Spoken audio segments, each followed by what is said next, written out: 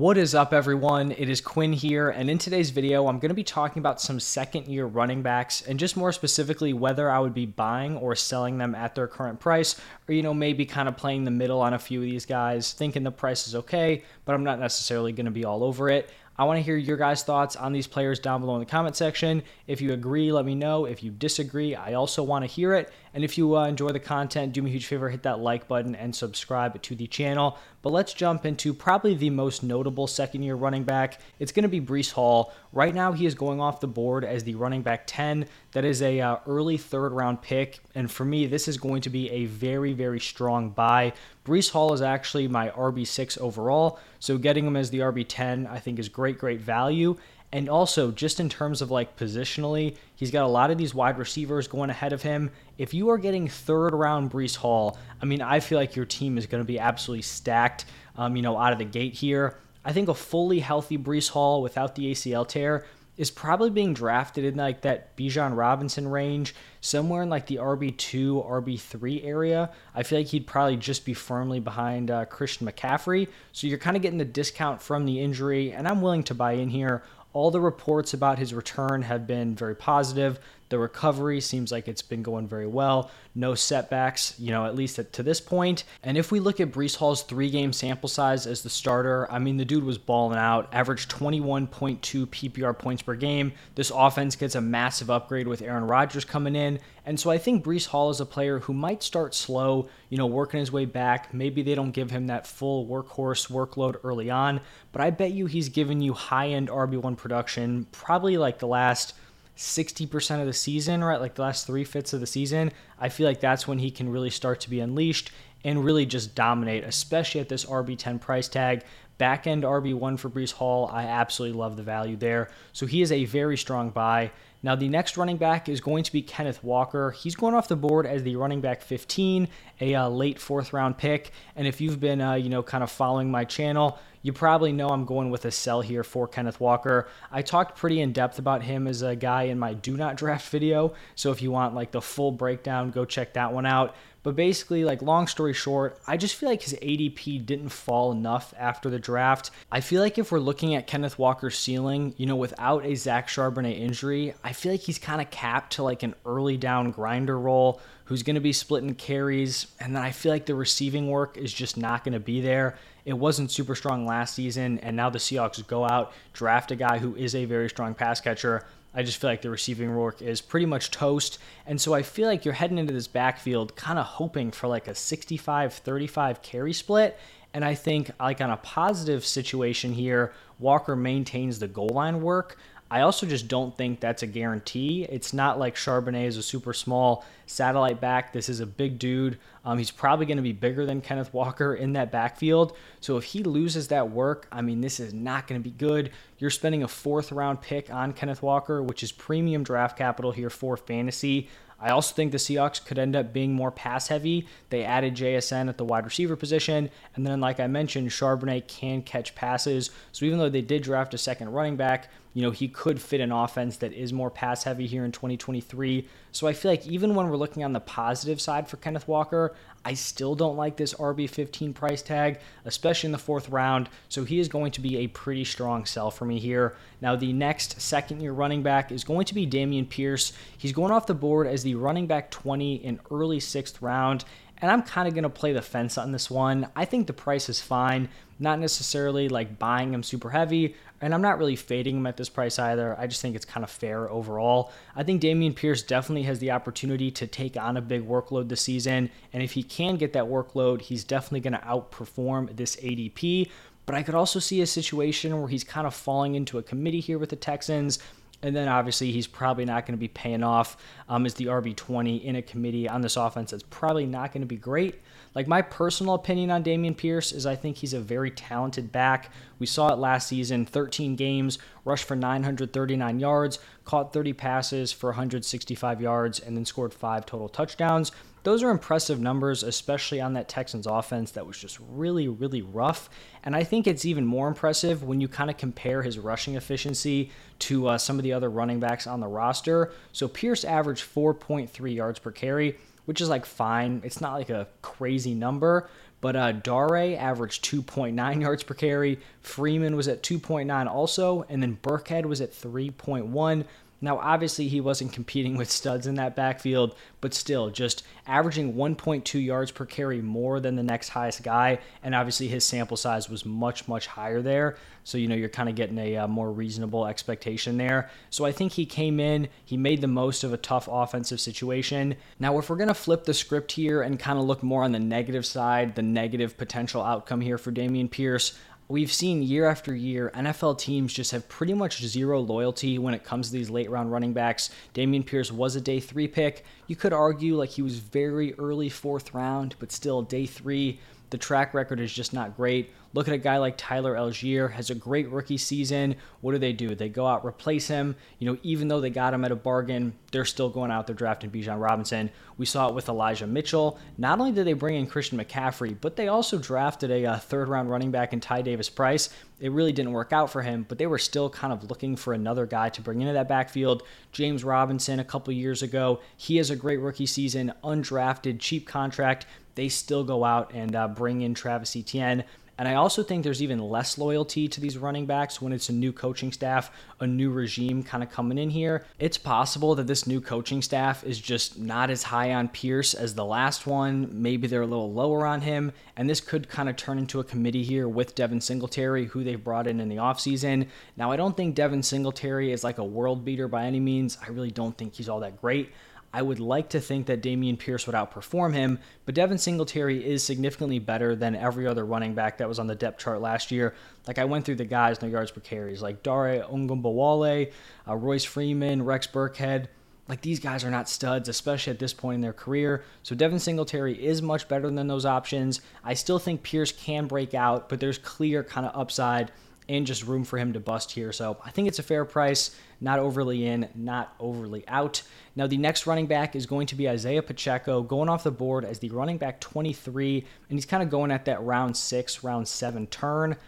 I think this price is fine. I'm going to lean slightly towards a sell if I had to pick a side, just because I think there are other solid running backs, guys like Cam Akers, James Conner, Alexander Mattison. I like those options, and they're all currently like cheaper going after Isaiah Pacheco, and I kind of have them all in the same like overall kind of ADP tier. So just the fact that there's cheaper options, I would slightly lean sell, but I still think he could pay off. Pacheco is another one of these late round guys, which like I talked about with Dameon Pierce is a little bit concerning, but it's also the same coaching staff here for the Chiefs, and it's also pretty much the exact same running back room where he saw a lot of success towards the end of the regular season last year. So I'm a little bit less concerned than I would be for a guy like Dameon Pierce in terms of like losing his role completely. We saw Isaiah Pacheco take over a really solid workload in the last 9 games of the 2022 season. He averaged 14 carries per game and then 11.7 PPR points per game. He's pretty much going to be getting all his production on the ground.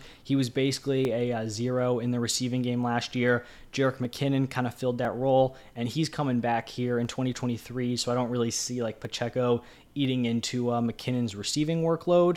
But when we're looking at kind of Pacheco here and the run-heavy role he had last year, I really feel like his fantasy production is just going to come down to touchdowns. Right on this offense, he could go out, score 10-plus touchdowns. We saw last year in his 9 games as a starter, he's gotten to the end zone 4 times. Over that same stretch of the last 6 games, McKinnon scored 9 touchdowns, but 8 of those were through the air, so it's not exactly like McKinnon was like vulturing these goal line touchdowns from Isaiah Pacheco. The reason why I mention the touchdowns is just these guys that don't catch passes, they're just become so reliant on those touchdowns to get those points, because you can have a great overall game, right? Say you carry the ball 16 times, for 80 yards, you're going 5 yards per carry, but you catch 1 pass for 10 yards and you don't score a touchdown. Like, even though that's a solid overall, like, real-life football game, that's just not going to be getting it done for fantasy football. That's like 10 PPR points, which is not great, especially for a guy you're drafting as a top 24 running back. So we look at his point per game number from last year in the games where he was kind of like that guy getting that workload. 11.7 points per game. I think if you draft him here and you get that again, you're probably feeling disappointed. So I'd rather take the swing on guys like James Conner or Alexander Mattison, who could have much larger workloads. But if you like him here, you think he can capitalize on this high-scoring Chiefs offense, I don't totally hate it. Now, the next second-year running back, Rachaad White, running back 25, going in round 7. I think this is a fair price, not leaning super heavy buy or sell. I think if the Bucs make no changes to the running back room and this ADP sticks, I think he'll be a really strong buy. But I also just feel like the Bucs are probably not done at the running back position. I could see them going out, bringing in like an early down grinder. I know they just cut Leonard Fournette. I could see them bringing in a guy like Zeke in. Maybe they look at like a Kareem Hunt option. I don't really know what player they're going to bring in. Maybe those guys want to be on win now rosters. So I think like that would kind of cut into his workload and would hurt him at this ADP. But if no moves are made here in this Bucs wide receiver room, Rachaad White could be lined up for a 3-down role in this offense. We know he can catch passes, very solid in that role. That's kind of what he was known for coming out of college. And just looking at the rest of this Bucs depth chart, right now the running back 2 is Chase Edmonds, who was overall pretty terrible last season. I believe he was traded and then like fell out of the rotation on his second team. Keyshawn Vaughn is the running back 3 and has just been a complete non-factor in his first few seasons. With a new offensive coaching staff coming in, I really wouldn't be shocked if he was released. So like this is not a super stacked running back room behind Rachaad White. So if he is able to hold off competition here, I think he will be a nice payoff at this price. But I will imagine like if we're getting closer to the season and nothing happens, maybe his ADP starts to rise and we'll reevaluate.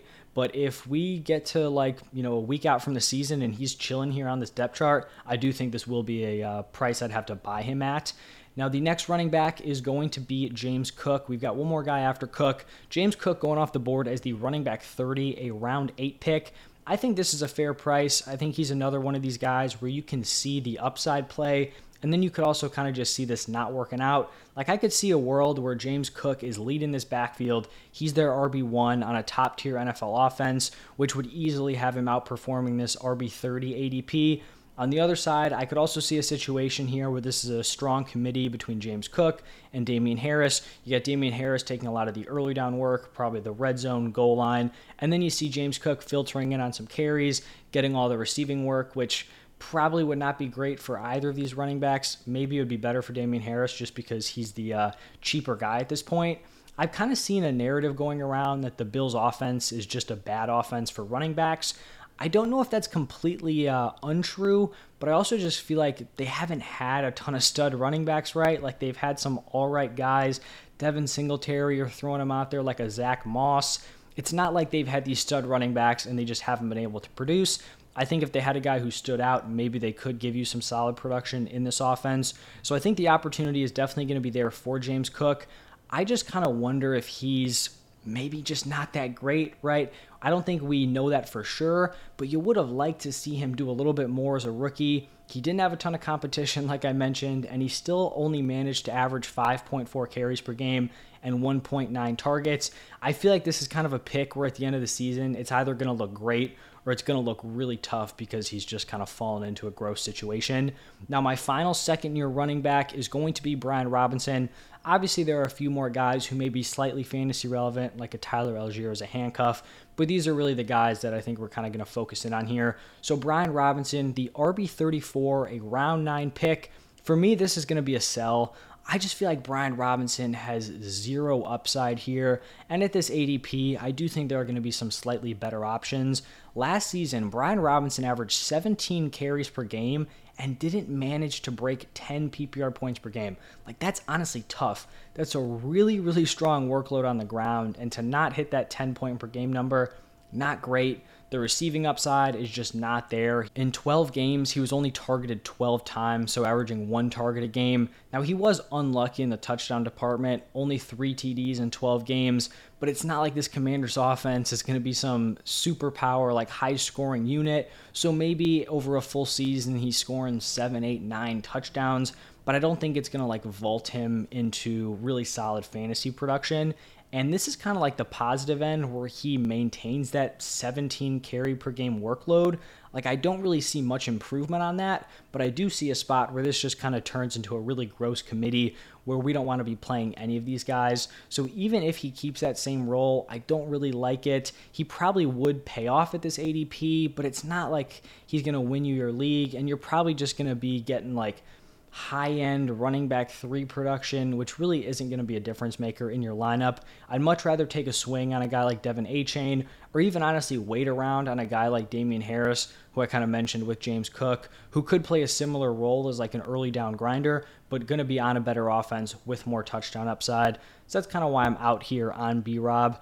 Like, if you want a super safe guy who's just going to give you RB3 production, I think he's fine. For me, I'd want to be shooting for some upside or just kind of waiting, taking a handcuff or one of these other options. So those are going to be my takes on these second-year running backs.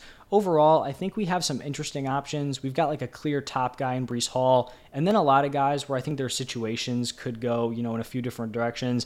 Dameon Pierce, Pacheco, Rachaad White, James Cook. Like, I think those guys are all in very interesting situations where we could see them take a jump in their offense or just kind of fall into a committee and probably be, not super fantasy relevant heading into next season. But that's going to wrap it up for this one. Thank you all for stopping by. In a couple days, I'm going to be going through my second-year wide receivers, so stay tuned for that. Thank you all again, and I will see you in the next one.